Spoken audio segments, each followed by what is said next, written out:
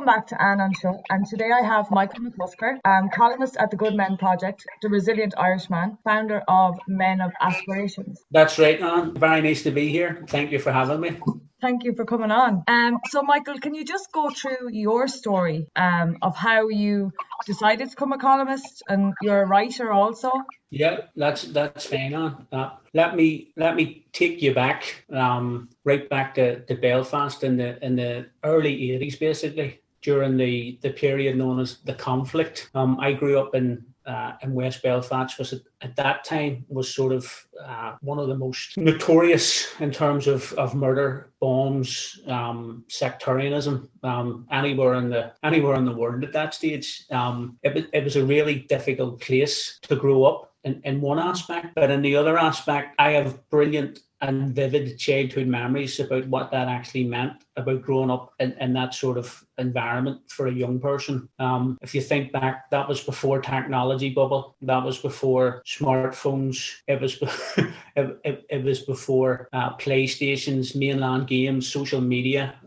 Most of my days were spent with a football in the street with friends and scaling what we called condemned houses, so empty houses. We used to climb through them. That was our adventure and our fun. And we did that every day after school. We threw our school bags in the hall and we went straight out. And certain days, obviously, due to the conflict and where there was trouble arising, our mobility was slightly restricted. But we actually thought that's how everyone lived. So we didn't know anything outside those streets and outside that community. We thought that's how the world lived. And, you know, when you're a kid, you don't really watch the news. You don't really know what's going on around you. So you just manage your circumstances and which they're in. And very quickly on, when I was playing football, I joined a boys team called Holy Trinity, which was about a mile from where I lived. And I'm coming up to around 10 years at this stage. And our team at that stage was probably one of the best in the country.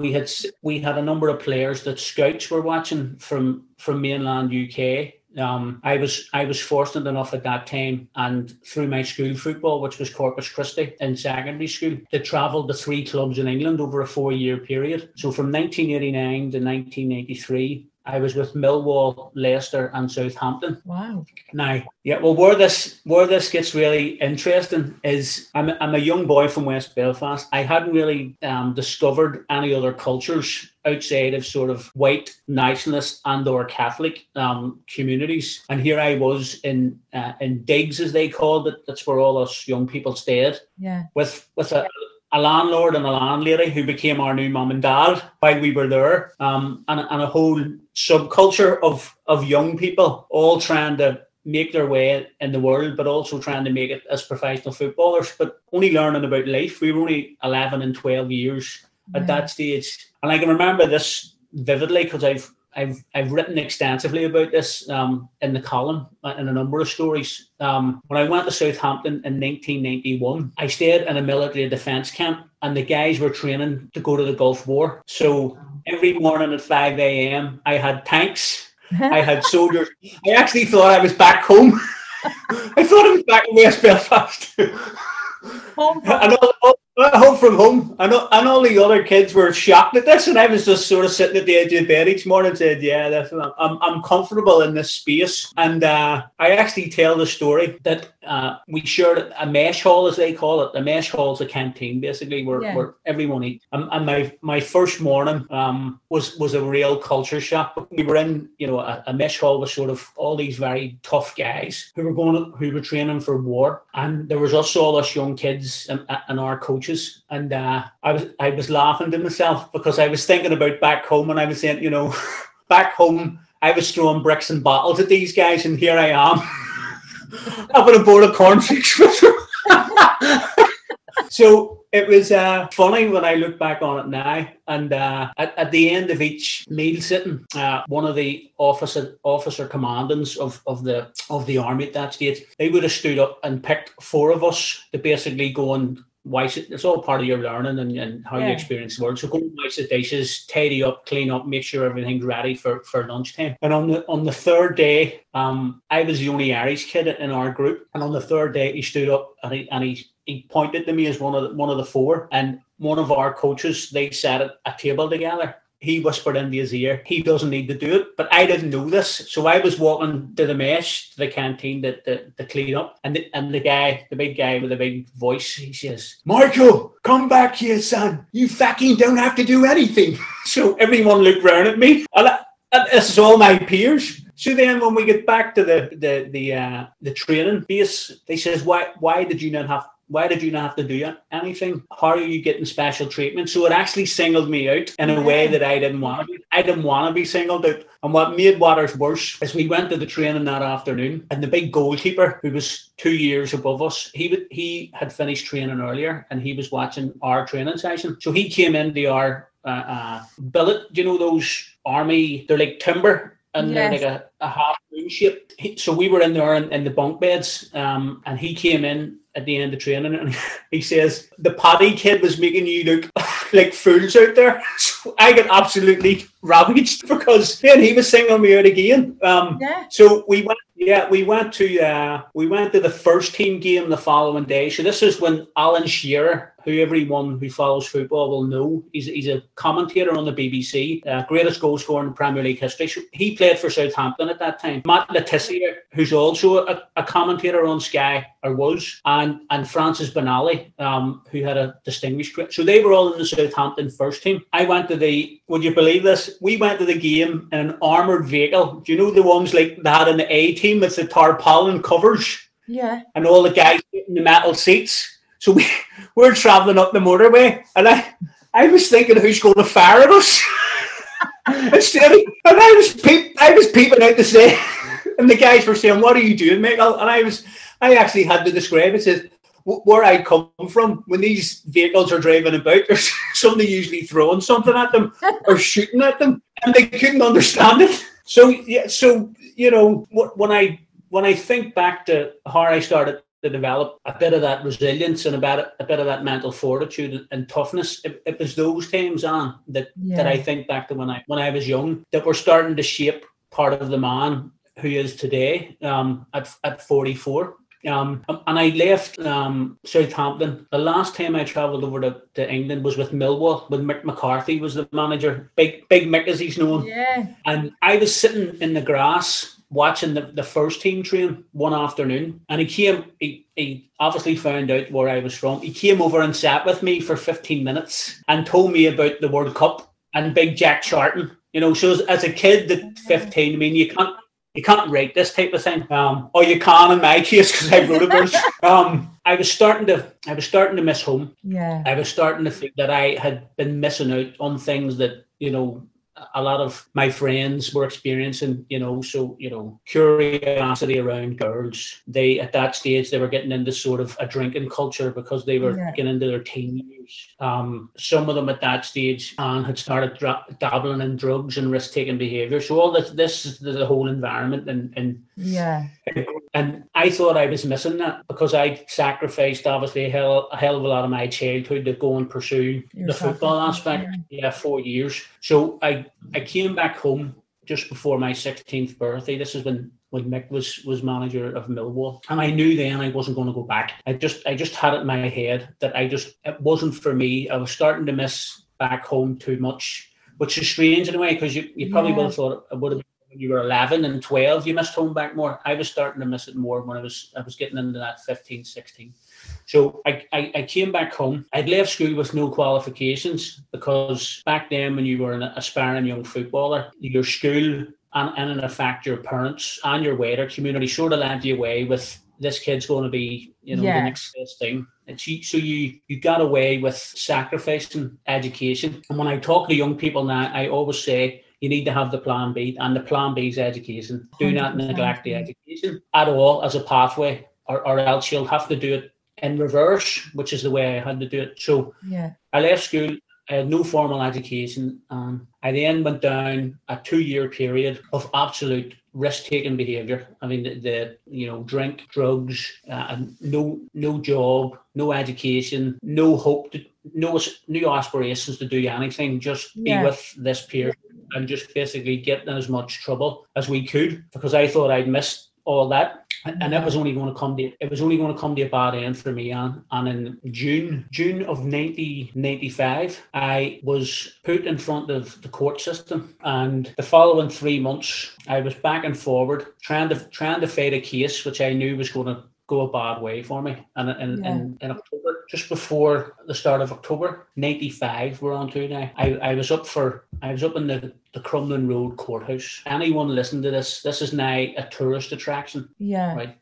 Sorry, not the courthouse. The prison is a tourist attraction. People from all over the world come and see it. The courthouse was underneath a tunnel, which is the main road, and then you went up into the courthouse. So I'm only 18 years, and I went in front of the judge, and I just thought there was something off with the judge when I saw them that morning. My legal team had told me to plead not guilty because they hadn't basically drafted up the case and the plea in which they wanted. So they wanted me to bid for time, basically. And I'm 18, so I'm not going to argue with legal professionals to say I'm going to go with what these guys say. Of course. So I stand in front of the judge.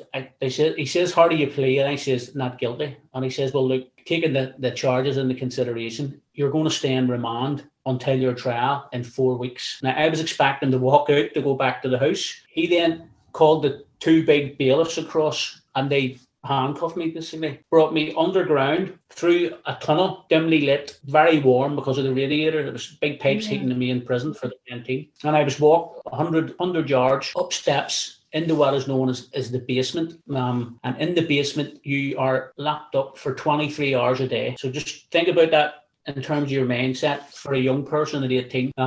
You don't know who else is in the basement with you because there's no natural sunlight. Yeah. In effect, it is a basement, and the only light coming in is from the window in your cell. So you've got a bed and you've got a Bible, and that's you and your mind for 4 weeks. I stayed in there for, which felt like 4 years. How did you cope like that?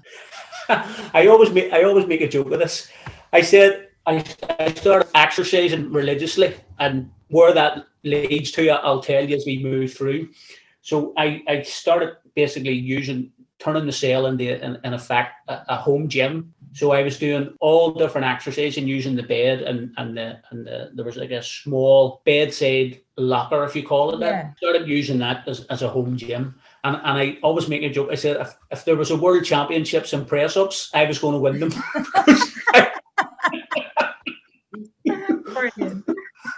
I was doing thousands every day. And that's how I basically did it. And I basically was able to get some pencil and paper, and I basically started writing a lot, just normal stuff of what I wanted to do potentially if this went my way, and what I potentially was going to do if it didn't go my way. And I just started writing that. And we were allowed out every day for 30 minutes of exercise, and then another 30 minutes what I would call you walk around in a lane. You got your breakfast, you got your lunch, and you got your dinner in like a hatch. So that's the first time you came in contact with everyone else who was in there. And some of these men were some of the most notoriously violent men you'll ever come across. And I'm this 18-year-old kid in among all those guys. You were scared to say boo. And you knew by their demeanour and their facial expressions that they'd been through a lot. So I really kept myself inward over those 4 weeks. I then went back under the ground tunnel again, back up, and the same team says, look, plead guilty to the charges. It's your first offences. You're going to walk. Brilliant. I've been in here 4 weeks. It's been very difficult. And while I was in there, I had no visits. So I had no parents come to see me, no family, just me. So just me in the 4 walls. And I said, okay. So judge comes out. How do you plead? Guilty or not guilty? I plead guilty. The 3 charges. He says, taking that all into consideration, I'm going to sentence you to 18 months. So I'm thinking I'm walking out. I'm not walking out. So the way it works is you serve 50% on remission. So that was an 18-month sentence is an 9-month unless you basically do something wrong. Increase the sentence while you're in there. So back down I went under the tunnel. Those clothes that I was wearing, which were there prison, off of them, on with my own clothes, and then put into what you'll probably see these on TV. They're called a horse box. So it's a metal corrugated iron van. There's wee small windows in it. Yeah. And then there's in effect there's eight boxes in it, which the Smurfs would struggle in. Right? The Smurfs would struggle. You're sort of sitting like this, and you can't move. They're ridiculous. I drove across the city, 15-minute drive. You think it's 2 hours because you actually have no concept of where you're going because you can't see. Gate opens, and then for the next 9 months, I was in the Haybank in Belfast, which in effect is a young offender centre.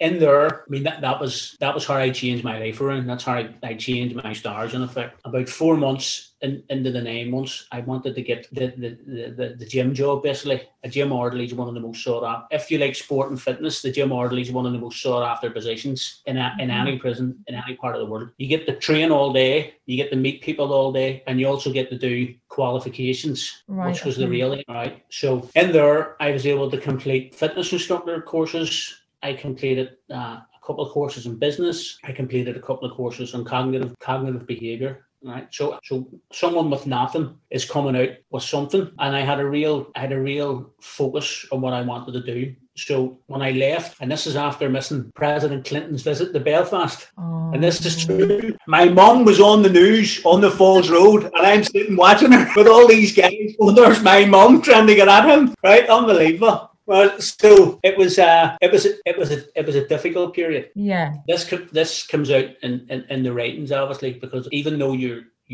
had purpose in terms of a job to go to, you were able to socialise. Take that all away, you still couldn't go anywhere. And when you were put in your room at 7:30 at night and the door locked behind you, that was your contact cut off with everyone, because you had no phone, you couldn't talk to anyone. And in fact, that was called lights out. So they turned all the lights out. You had lights in your cell, but all the lights across the main corridors, that was all out. And if it got a bit boisterous, the prison officers came down. Oh, you heard the gate opening, and then everybody was quiet again because they wanted sort of no noise, basically. Because once there was noise generated, they thought something was going to happen. So I walked out in July '96. I wanted to go into sort of some type of fitness environment back then because of the qualifications. So I searched around for something that would jump out, some type of course or some type of, at that stage, it wasn't going to be a job because I didn't have enough experience. I needed to do education. So I found a course which was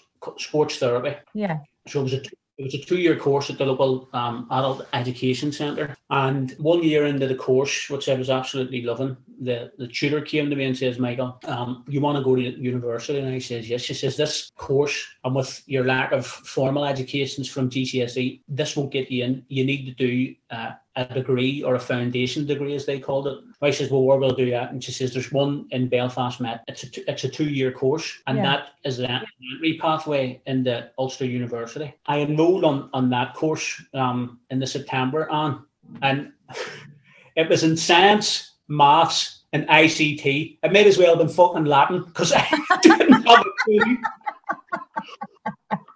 Brilliant. And I absolutely no clue about any of that as those subjects. So I actually had to get a lot of extra tutoring, and the tutors were fantastic. You know, I couldn't thank them enough when I left because they actually helped me. So 2 years later, I left with a distinction. Now that was someone with no qualifications. Wow. That's unreal. It's a great education journey, but it was my midpoint. Yeah. So I then to get into Jordanstown, which is one of our large universities, and at that stage I wanted to do physiotherapy or sports exercise and leisure. Now in the year I applied, I think the physio course was oversubscribed, and there was a lot of people applying in that had more academia, and so they went through, done their GCSEs, done their A levels, had more qualifications than me. So I in effect, I waited a year, and I actually at that time I secured a job in a fitness gym in Belfast. So I was working there, and I was putting what I'd learned into sort of practice day to day. Brilliant bunch of people. We all knew each other. It was like, do you know Cheers? You know Cheers? Yeah, yeah. That was our gym, basically. Without the alcohol, which was a bit of...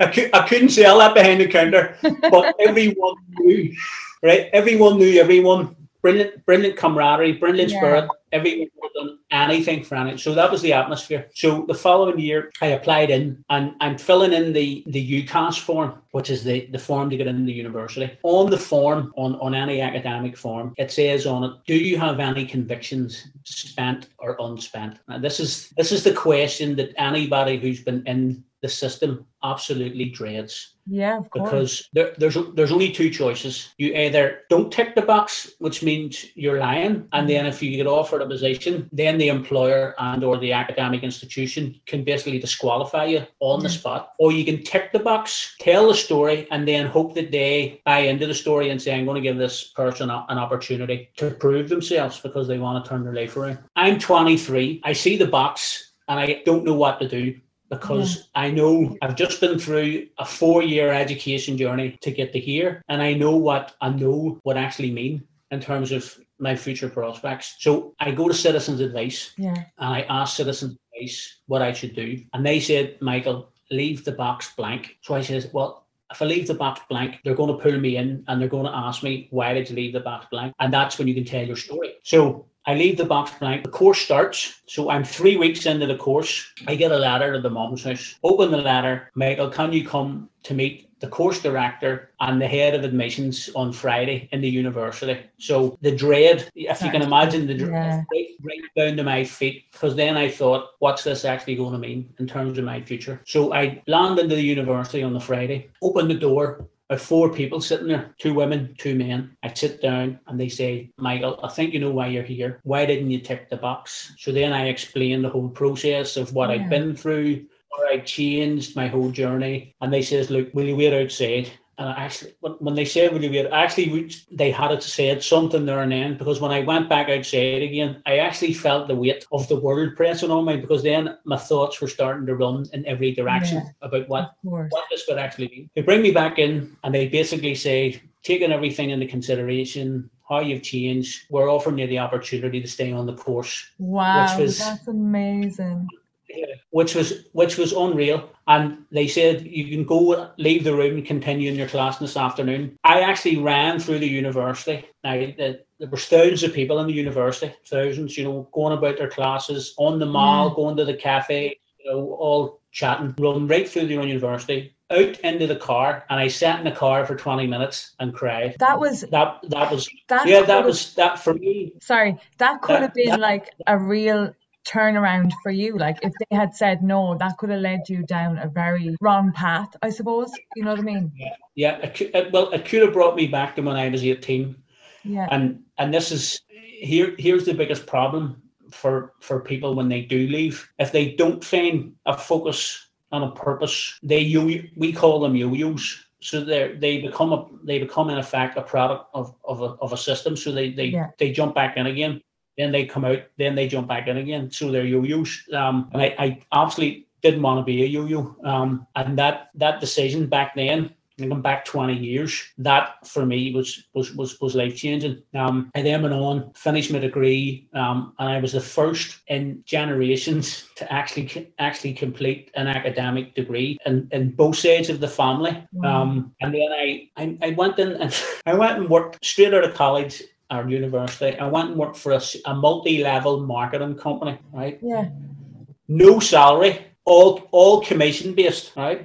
So you started work at 6:30 a.m. in the morning. You trained until 9 a.m. Then you went out into the field, as they called it, and you sold products. And then you came back to the office at 6 p.m. and you trained again from 6 p.m. to 8 p.m. Monday to Friday. So you were doing 70 or 80-hour weeks. Wow. And this was like, have you ever watched The Wolf of Wall Street? I've watched bits the movie. Bits of it. Right. It was like that, only without the debauchery. It was a nut house. It was brilliant learning experience, but there was music pumping when you at 6:30 in the morning. You were gathered in circles. It was cult-like. It was absolutely cult-like, and it was all part of the process of how they bought you into their system, basically. And I built up quite quickly a good sales team. Yeah. I became a trainer. I became a trainer within 6 weeks. I then built up a team of 8 who were 4 of them were becoming trainers, and we were solid earners. We were earning every week. And then one week they had an absolutely terrible week. 5 of these guys had families, so at that stage I had no kids. Yeah, I had no real overhead. 5 of these guys had mortgages, had kids, had overheads. And on the Monday, I was trying to cajole them over the weekend because I knew that they were going to get a hard time from their wives and their partners. And on the Monday, I came to the office at 6:30, and not one of my team was there, so none. Oh, wow. And I went to my manager and says, "Look, I don't think I can do this anymore. I don't think that I have the energy to build up a whole other team to do the whole 70 and 80-hour weeks again with more guys and girls and try and get them as to build teams." So I left, and myself and the 2 friends got together and we started our own business. Didn't have any idea about business, but could actually blag our way. We blagged our way into everything. Just blag. And there's a story on the Instagram on the link in the column, and it's called Walking in Memphis, the Belfast Boy Band and Crocodile Tales. I must actually read it.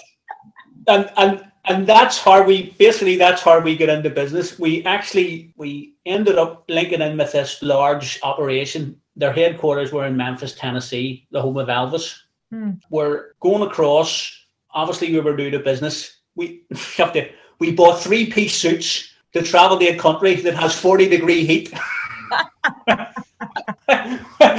And we rocked up at the airport. Instead of putting the suits in our luggage, we wrapped up with our suits in suit bags. Told the girl at the desk that we weren't putting them in the luggage. We wanted to carry them on board. Yeah. She let us and says, "You have to put them in the overhead compartments." So we didn't want to do that. So we actually said to the air hostess, "Look, we've got a very important business meeting as soon as we get off the airport. Is there any way you can put this?" So she puts it into she put it in with the captain's jackets. Oh, Jesus. So we fly to Memphis and we arrive at the hotel. In the rush to book everything, we had forgot about sleeping arrangements, so there was a double bed for 3 men. And instead of phoning downstairs to get some type of pull-out bed, we were too embarrassed because we'd already made the booking. So the friend said, "Look, I sleep in the nude at nights, and I take the chair for the duration. You two do what you need to do." So we're waking it up. Now that you think about the heat, so I'm landing. Do you know the chairs you can just sit on? You can have a cup of coffee. So that was my bed. I put my feet up on the coffee table, and I was lying. And I woke up with a very stiff back. Very early in the morning, the sun was out. It was the height of summer, and I woke up to go to the toilet, and the naked butler was lying above the covers, like this. Not a seat you want to see at 5:30. So we go down to meet Dave, you call the owner of the company. Yeah. So he comes into the hotel. The Belfast Boy Band in the 3-piece suits roll across to meet him and one of his team. And he had said that he loved the story of the Titanic. Yeah. He said, "I love everything about the Titanic." So we had bought him a framed Titanic photograph, which was an artist had sketched this from an old that was taken from the wreckage. So he had sketched this and he wrote, the date and stuff on it right back to when Titanic had sank. And it was in a lovely frame. It cost us £18. So I stood up and I said to Dave, "This is an official Titanic photograph." Right? Now, if it was official, it probably would have cost us 120,000 at Sotheby's auction. Could you come back? So what we hadn't done, the price tag was still on the back of the frame. Oh, and I'm in the frame, and he hasn't seen the price tag. So the 2 business partners see the price tag, so they jump up and say, "Let us see that." So we have to run interference to get his head off this framed photograph. So the mate gets it down on his knee, and he's frantically trying to pull the sticker off while still talking to Dave about the value of the photograph. He's pulling the £18 saying off. Oh yeah, brilliant times.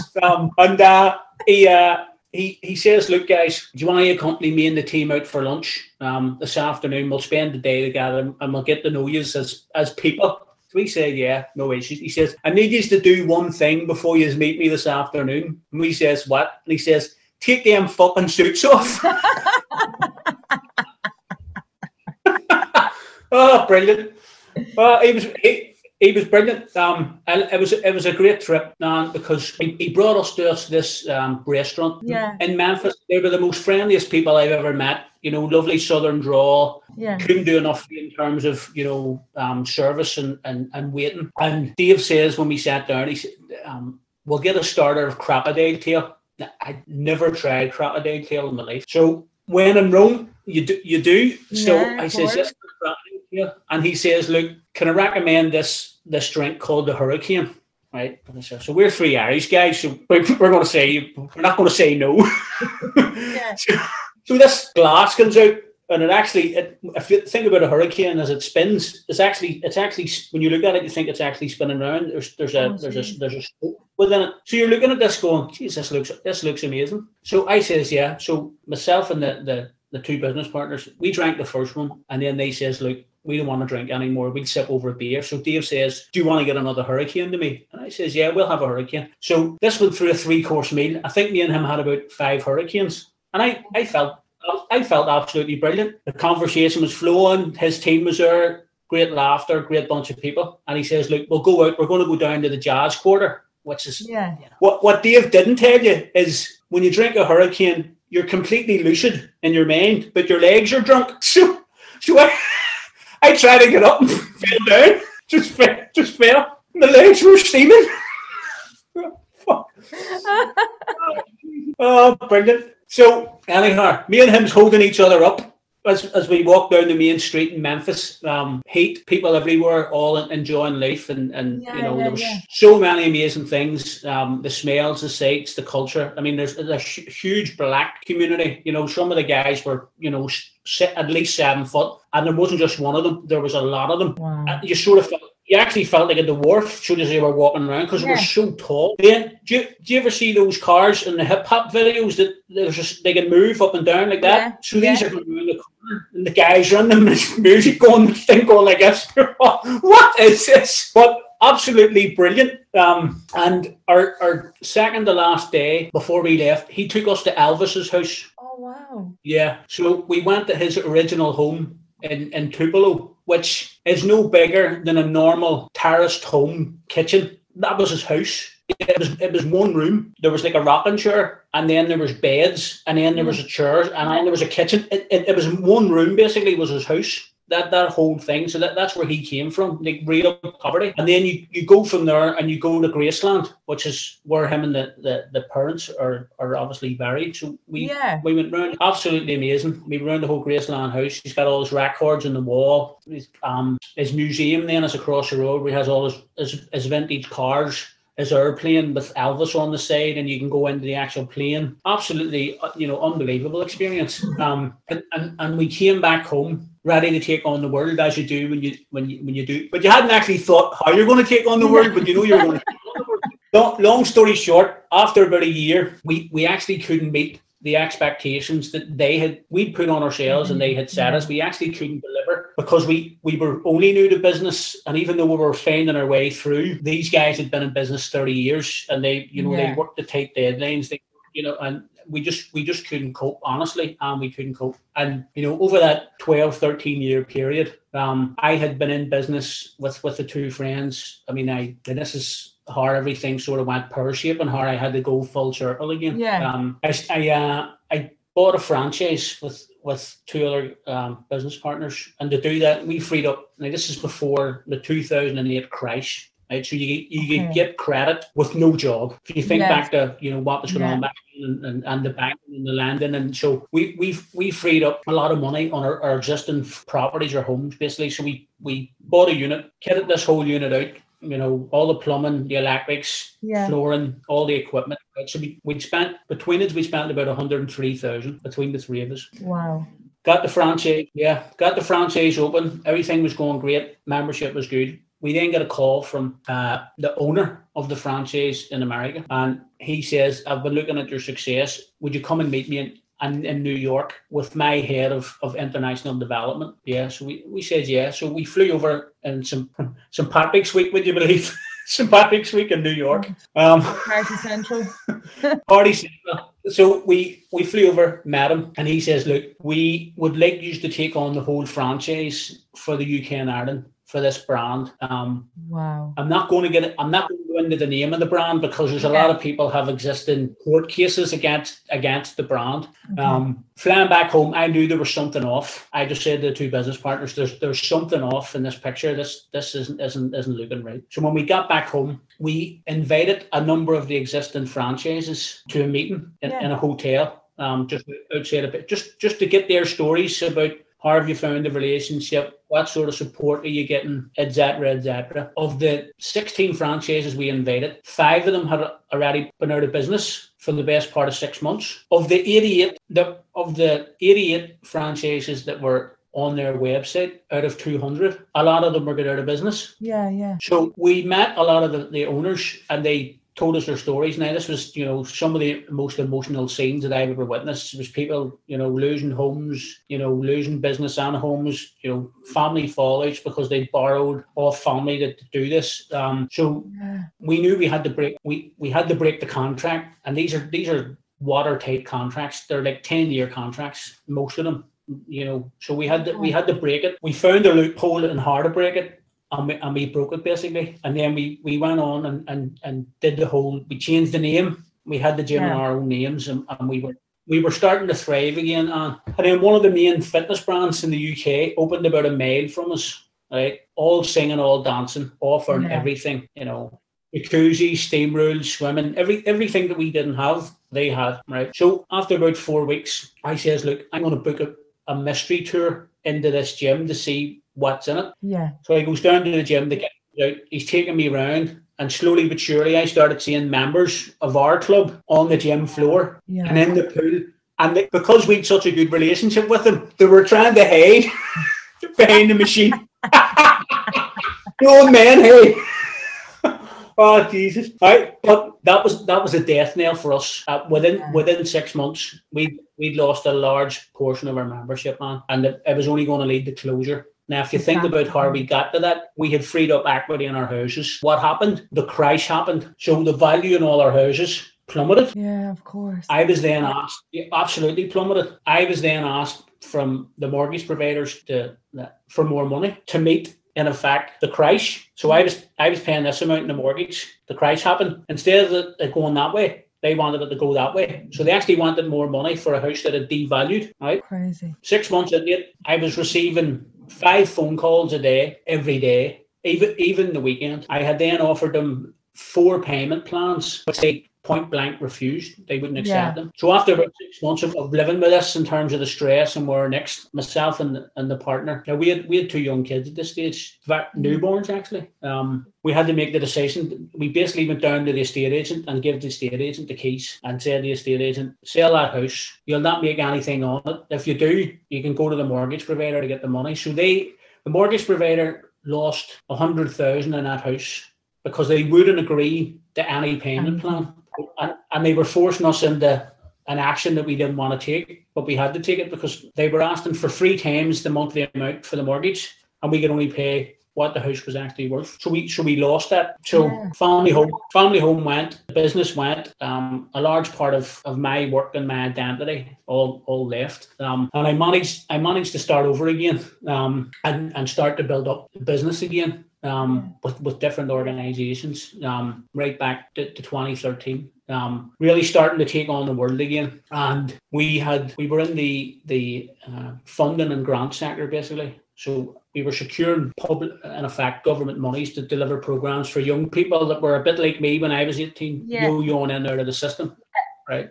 So that was my passion then. And I worked for an organization for about 3 or 4 years to set that up, and they brought me to India. They brought me to mainland UK. Brilliant experience for me. I was able to travel around the world and meet some amazing people through that. And in 2013, I made absolutely monumental decisions that would impact right up to COVID of last year. And I'll describe what happened. I went to the bank based on grants and loans that we had secured that hadn't come in to the accountants yet. 3 hadn't come in, but we met with organisations to say we're going to fund this. This is a brilliant programme, etc. So I went to the bank, took out 2 loans to basically grow the business. So the marketing, the strategy, the office, my salary, etc. The grants didn't come in, which means I was left holding the can because I, in effect, had signed for the loans, right? Oh, wow. The money didn't come in, so the company was going to be bankrupt, basically, and going to be left with the debt. Long story short, there were 6 directors. 2 of them backed me, 3 of them didn't, right? Okay. It went to court, right? So they reported it because they didn't want to be left with the financial cost, right? Financial cost was about 36,000, right? So it wasn't millions, it was 36,000. They all had their own jobs. And it got into a situation of self-preservation. So every man for themselves, looking after their own interests. Yeah. No issues with that. Only I was the one trying to carry and shoulder everything that had happened. And to be honest, I created it myself, thinking that everything was going to work the way I had seen it. Yeah. It didn't. So that whole situation, this was 2014, lost me my business, lost me a whole, in effect at that stage, a whole professional network, which I had built up to,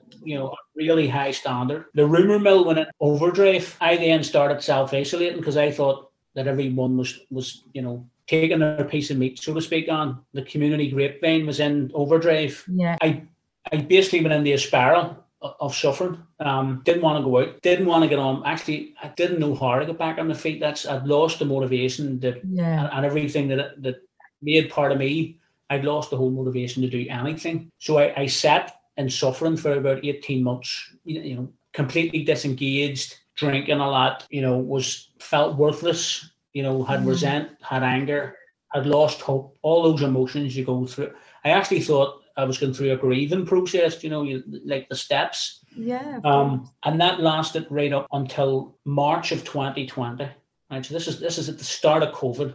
And so in that 6-year period, I had worked. I actually call myself the king of menial jobs because I took on work with absolutely no responsibility, just above medium wage. So I couldn't actually put down in my CV what I had did. So if you're going for a warehouse job and you've been a director of a company, and they're going to say, what are you doing in here? Or what are you even applying for this post for? So I had to rejig a lot of what I did to make it very basic so I could get into some of these positions. Now, these were, when I think back to some of those jobs, they were soul destroying. When people talk about getting bed in the morning and, having an enthusiasm to tackle the day, I was the exact opposite. I actually didn't want to get out of bed to tackle the day because I knew that my mind, it was just dull. It was lull. There was no enthusiasm around at all. So this will take me right up to March 2020. So you take that whole 6-year period, the resentment, the anger, the outcome of the case was yet to be heard. So I had all that juggling in my mind. COVID then hit. So March 2020, COVID hit. So no job, had to sign on Social Security, which is welfare. So this is a man with 20 years experience in the professional sector, right? Yeah. The stripes of a very difficult transition through life and a degree, right? So take all that away. So I was me. And I sat down. I couldn't go anywhere because of COVID. So everyone was locked down. Yeah. I had no income. Basically just signed on for universal credit. And there's a story in the link in the Instagram bio called The Social Security System and the Stigma Tattoo. Right? So I've written about my journey over the past year within that and what that actually means for people who were trying to navigate that system. Absolutely soul destroying. You lose your autonomy when you do this, and absolutely lose all your autonomy. You lose your impetus. You are controlled by, in effect, a screen because think about COVID, everyone was off work. There was no one in work. So you're controlled by emails and prompts from where you don't know, a machine basically. And that for me was the lowest that I've ever been in my life. It was the absolute lowest. And I wrote down 4 questions on a bit of paper at 5 a.m. I can actually remember the date. It was on the 12th of April last year. I wrote down 4 questions on a bit of paper, and I'll tell you the 4 questions. The first question was, are you happy? Right? Yeah. And then the answer to that was absolutely not. Second question, what are you going to do about it? Answer, take action. Third question, when are you going to do it? Answer, right now. Fourth question, what's stopping you? Answer, nothing. So those 4 questions turned into what is now over 85,000 words. Wow. It will form part of a book, which I've been asked to write on my whole journey. I started publishing those stories to a writer's platform called Medium, which only became aware of through sharing some of the stories with like a close group of people. Say, what do you think about this? And they were giving me critique and feedback. And so instead of me shying away about everything that had happened, I said to myself, I'm going to put this out here. Warts and all, I don't care who engages with it.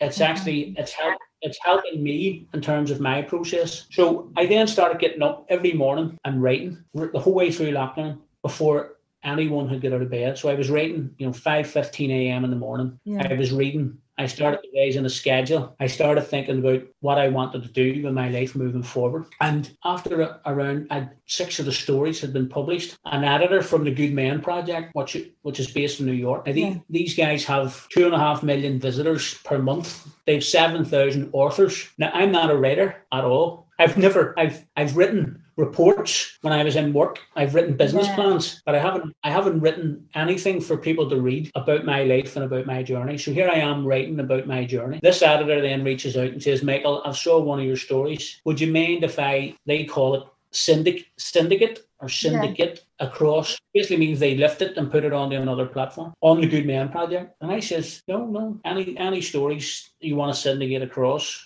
So they start lifting these stories over a number of months. And then the editor says, can we have a Zoom call? A bit like this. And I says, yeah. So we're having a Zoom, and she says, where do you want to go with your writing? And Lisa's her name. And I says, Lisa, I haven't even thought about this. I've been writing as a process for me to tell my journey and to tell my story. People are connecting with it, but I'd never set it up to be that way. Yeah. She says, look, there's a brilliant story within it. Would you be interested in becoming a columnist? This is inside 12 months. So kitchen table, nowhere to go. Do you want to be a columnist? All right. So I then says, yeah, what does that mean? She says, look, we've got relationships with, some of the biggest magazines and publications in the globe. We have 7,000 authors. We have 2.5 million visitors to our website every week. Your name and your story will grow. We just need you to come up with a name for your column. So we're going back and forward, and Lisa says there's a real story of resilience within this. Yeah. Of, being knocked down so many times and coming up, being knocked down and coming up. And I says, well, I'm Irish and you're saying resilient, so why don't we come up with a resilient Irishman? And she said, we love that. That is brilliant. And that's how easy it was. There was no major. Your story is inspiring. So that's where they started connecting. And then Lisa asked, she's got her own publication house. Yeah. So she then asked me, would you be interested in writing a book around this? And I says yes. And she says, well, how many words have you written thus far? And I said, at that stage, I think I'd written 62,000. And she says, the only thing I need you to do is I need you to send me a story every week to be published between 1,200 and 1,500 words. Yeah. And even if you don't feel like writing, I want you to write every day. I don't care if it's 5 words or it's 500. I want you to write every single day. Can you do that? And I said, yes, I'll do that every day. So from starting to tell a lot of stories from Belfast and me growing up and, my childhood and business and losing the home and social security and, young offenders, people then started, a lot of people who would know me in a personal capacity are finding out all these new things through the stories. Got a really engaged group who are really connecting with it. And they says, look, a lot of that stuff is absolutely brilliant. It's transporting me back to my childhood, because, in one of the stories I'm writing about, the youth disco that I used to go to, the aftershaves back then, the music, the fashion. So the 80s, basically, so everyone's jumping on it. and they're all telling their stories about it. So it's been brilliant. Everyone's reminiscing about that the 80s and their experience of the 80s. How they became curious with girls. My best friend says he fancies you, but it's really me that fancies you. But I don't want to tell you it's me, so you tell him it's her. All that stuff. The games. Kissy cats chase a girl around the community and kiss her in the cheek. And it's brilliant. But it is all part of growing. All part of growing up. So everyone's connecting with a lot of that, and the music back then, and the style and the culture, and how it was for young people. The breakdance battles in the street with the Leno and the Ghetto Blasters. All this stuff from America in Belfast. American football bomber jackets, LA Raiders. NWA. What's that got to do with that whole subculture? So a lot of people jumped on that and engaged with it. So now I've started using my experiences of the past 12 months. So, self-awareness, self-analysis, introspection, purpose, where I started to connect with this, how I started to connect with it, why I do what I do. So the stories have started to move towards that. I mentioned sort of off screen, I was chatting about authenticity, so that there was an aspect of that. I'm publishing one on Friday around purpose, which is taken from one of the great Stoic emperors, Marcus Aurelius, who was, the film Gladiator. That whole film was based around his story and Maximus.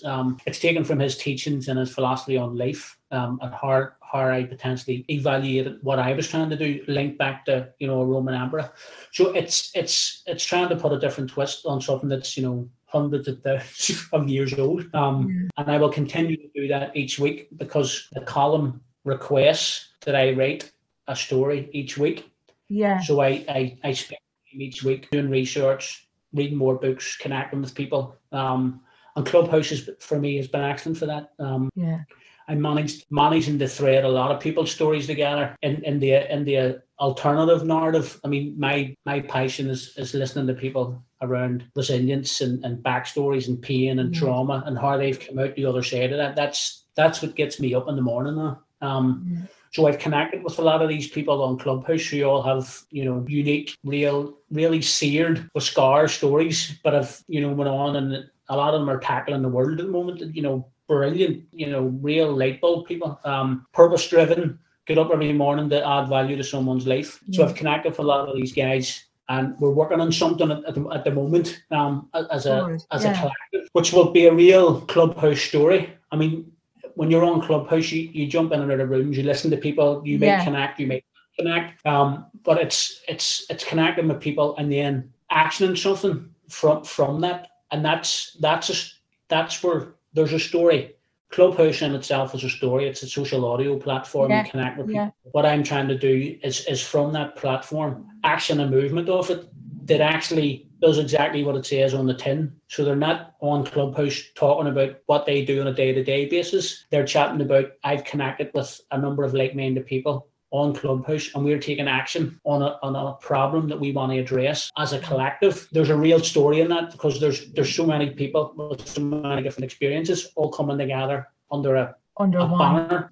That should start to materialize over the next number of months, Anne, and you'll start to see that on Instagram and Twitter, and it'll be mentioned on Clubhouse in certain rooms, etc. For me, my purpose now moving forward, and what gets me up out of bed in the morning, add value to one person every day, either through written or spoken word. That's why I'm here. People say, why are you here? What's your elevator pitch? What's your motto? There it is in 15 seconds. Add value to one person every day. That's it. And if I can do that, important.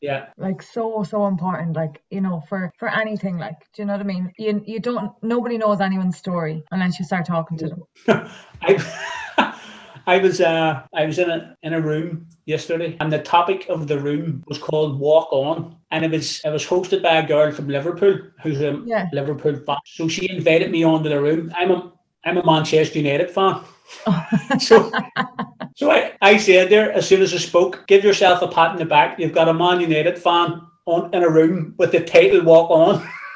And do you know what the topic was? Your favourite places to have a coffee, a beer, and sit and travel to. And it was just brilliant. You were transported around the world. People were talking about, Kenya, Niagara Falls, Memphis, New York. I was talking about the west coast of Ireland, as a road trip. Yeah. A little place just outside Belfast that apparently sells the world's best cinnamon scones. Now, I've had them, but I haven't had cinnamon scones from the rest of the world, so I don't know if that's true.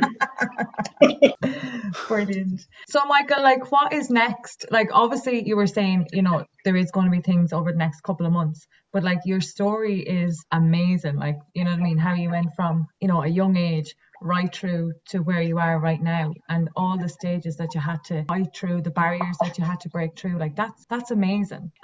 So, like, are you doing anything like with the likes of, say, young offenders now? Well, this new collective, that will be an aspect of the work. We're going to look at it from a mental well-being, mental health, the whole fallout from COVID, which will come with that, and then on a personal level, for me, it's trying to reach the disconnected.